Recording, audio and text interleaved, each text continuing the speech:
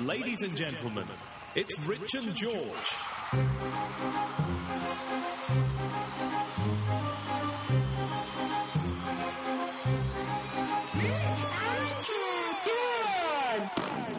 Hello there, and welcome to the podcast. This is the Rich and George's 15 Minutes of Shame. This week, we are going to be looking at the largest sporting event in the world ever, which is the Olympics. You're not allowed to say that? Sorry, hold on. Hi, welcome to the podcast, and this is the Rich and George's 15 Minutes of Shame, in which we'll be referring to a sporting event in London this summer. No, you can't say that. We'll be referring to an event in London in 2012. You can't say that. We'll be talking about something later this year. You can't say that. What, really? Yeah, it has to be known as Sebco's Fuckfest. Sebco's Fuckfest. Let's call it that. No, you can't on any kind of published or broadcasted medium refer to the Olympics and London 2012. I can. And our official sponsorship of it. Yeah, I was going to say, I don't care. Hello, and welcome to the Rich and George's 15 Minutes of Shame, the official podcast of the London 2012 Olympics. Yes. And, I'm willing to go there. And you know what? What's the worst that can happen? Oh, God. Hello, Sebco. Let's go for a pint sometime. Hi, Sepp Blatter. Is he anything to do Sepp with it? Blatter's football, isn't he? Same shit. But, yeah, what I am... I'm pretty sure, let's face it, I'm pretty sure Sebco and all of the London 2012 team are too busy organising a sports event with athletics and volleyball, etc., to be concerning themselves with employing a legal team to chase after people who are like... No, I know, perish the thought. You know, I mean, that's not going to happen because they're too busy marking out where, you know, the javelins are going to be thrown and everything. Well, Surely. This is my argument about the whole Little Chef Olympic breakfast. Like, is Little Chef allowed to call their Olympic breakfast an Olympic breakfast? Because Olympics, who decided that the Olympics was the brand name and someone owned the Olympics? Because Hold on, no. Didn't the Greeks name the original games after the breakfast put on by Little Chef? Yeah. I'm pretty sure Little Chef came first on that one. Yeah.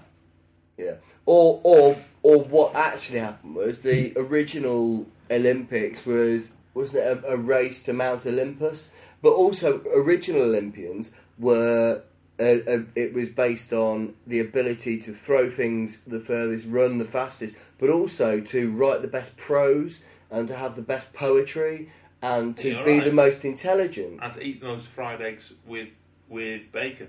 And hash browns. And hash browns and baked beans. So I'd win that one. So the original, yeah, you'd nail that. Certainly the baked beans, as long as it was Heinz. No, I'm not a fan of Heinz. I don't know where this comes from. But, was it HP? I'm not a big fan of Heinz beans. Oh, anyway, move on. But yeah, so what? Anyway, my point is, the Olympics has moved on from being all about mental prowess as well as physical prowess to just being about physical prowess.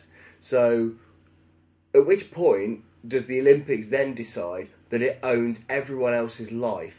That you're not allowed to refer to something that they want everyone to watch and to appreciate and to take part in, or not take part in. They haven't asked me to do the 800 metres.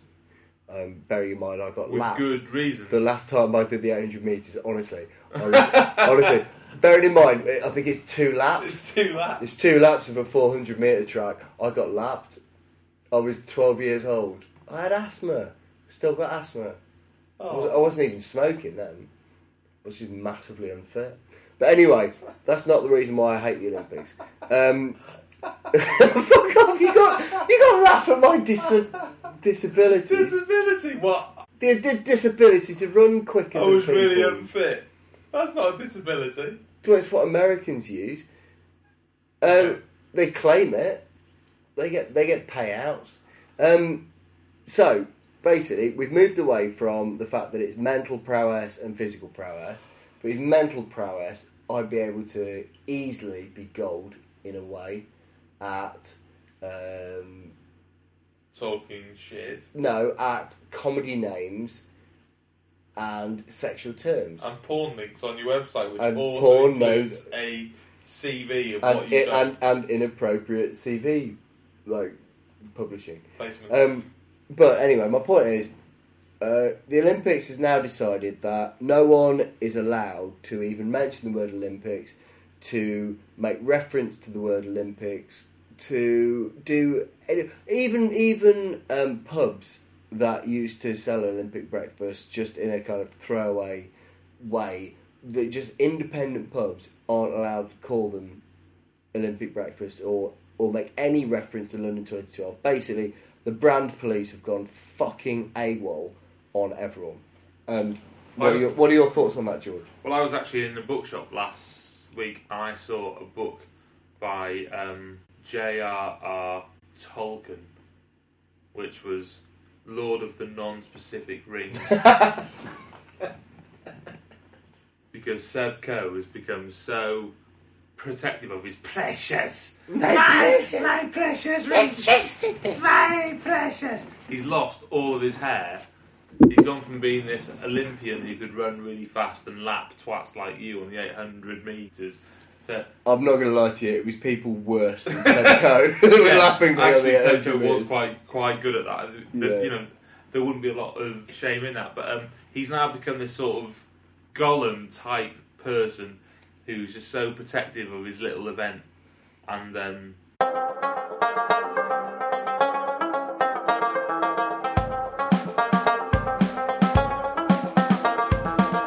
The Rich and George podcast.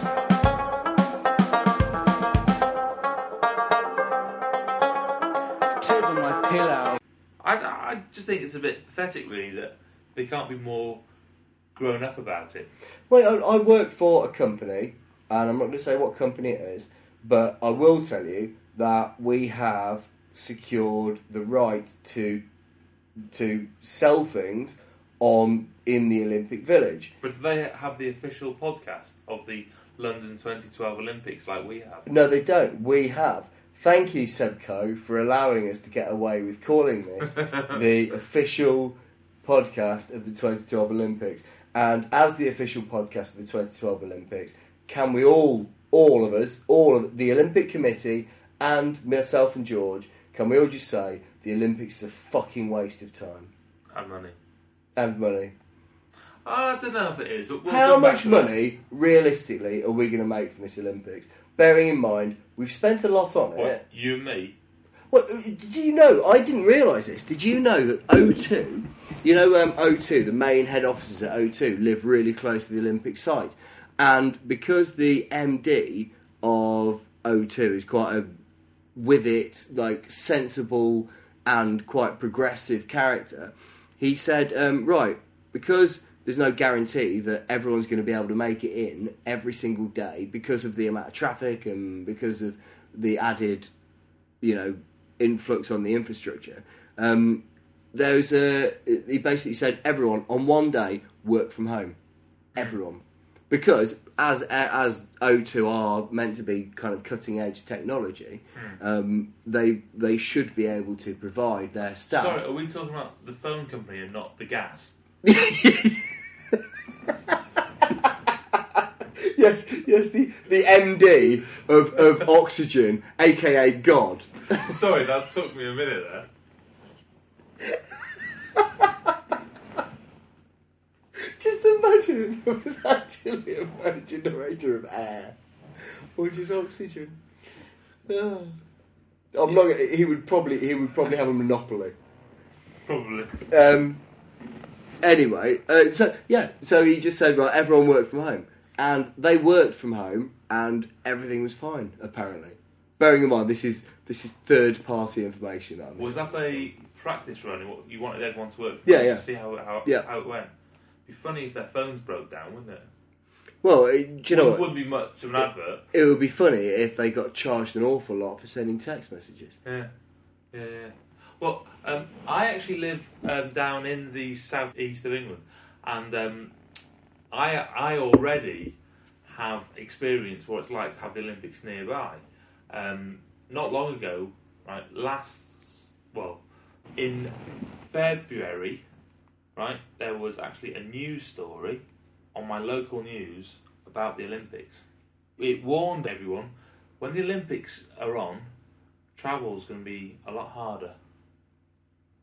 There was a local news story, took up about 7 minutes of the half-hour show, saying how when the Olympics are on, the best tips we can give you are A, give yourself more time, B, don't expect to get there on time, and C, why not stop off at a pub on the way home? And this was about 6 months before the Olympics start. And I bet you anything. And they were saying, guess what? London's going to have about 500,000 more people around. But I bet you anything, at the very start of that entire newscast, they said, and massive update on the Olympics. I bet that's how they led in with it. And that's the only thing, because everyone, for some reason, why the flying fuck would people actively put in for a lottery that are stupid tickets for stuff that my boss has ended up with dressage? Who wants to watch a horse? I don't want to watch a horse do even amazing things. I don't want to watch a horse go around a track. All I want to know is that Is that amazing? No, but all I want to know is that they've won the Grand National and I've got money. Yeah. I don't even care about watching it. Yeah. It's nice to watch because I get excited because I've won like 14 times out of the last 14 years. You should be able to actually bet on. Yeah. If you can't really bet on it, what's the point? I don't want to see a horse raise its feet and then put its feet down and do little poncy. I don't want to see a horse do the moonwalk. Whoa. Back the truck up, as you would say. I would Back the love horse it. up. Can I just say, I would love I would love it if in the middle of the Olympics a horse whipped off its cap, threw it to one side in a cool way, and with one hoof in a glove, stood up on its hind legs and did the moonwalk before trying to sexually assault some kids. With the exception of that last bit, I think that would be immense. No, in fact, the last bit is the only thing the horse could have done. What, assault the kids? Physically, yeah. It can't... It could wear a glove on its hoof. I don't think a horse is physically built to take a hat off its own head. It could throw it off in Yes, a jaunty way. It's not got opposable thumbs. It hasn't got thumbs. It's got a hoof. Michael Jackson didn't. Michael Jackson had opposable thumbs. I know he had them. I know he had them airbrushed out a lot of the time because he didn't. he didn't like to be classed as a pedo, but just in case he thumbed someone. But horses cannot take hats off their own heads. I hate to burst your bubble.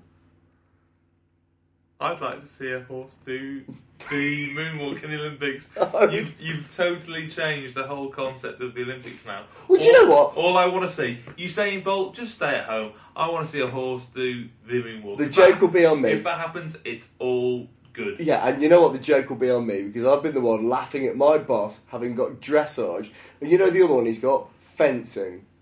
If somehow some nondescript wins the 100 metres and Tom Daly doesn't do stuff and Chris Hoy doesn't do stuff and basically the entire Olympics is an absolute disaster other than one person actually gets really stabbed to death in fencing and a horse does the moonwalk in dressage, only then will my boss be able to come back to me and go, told you it was worth it.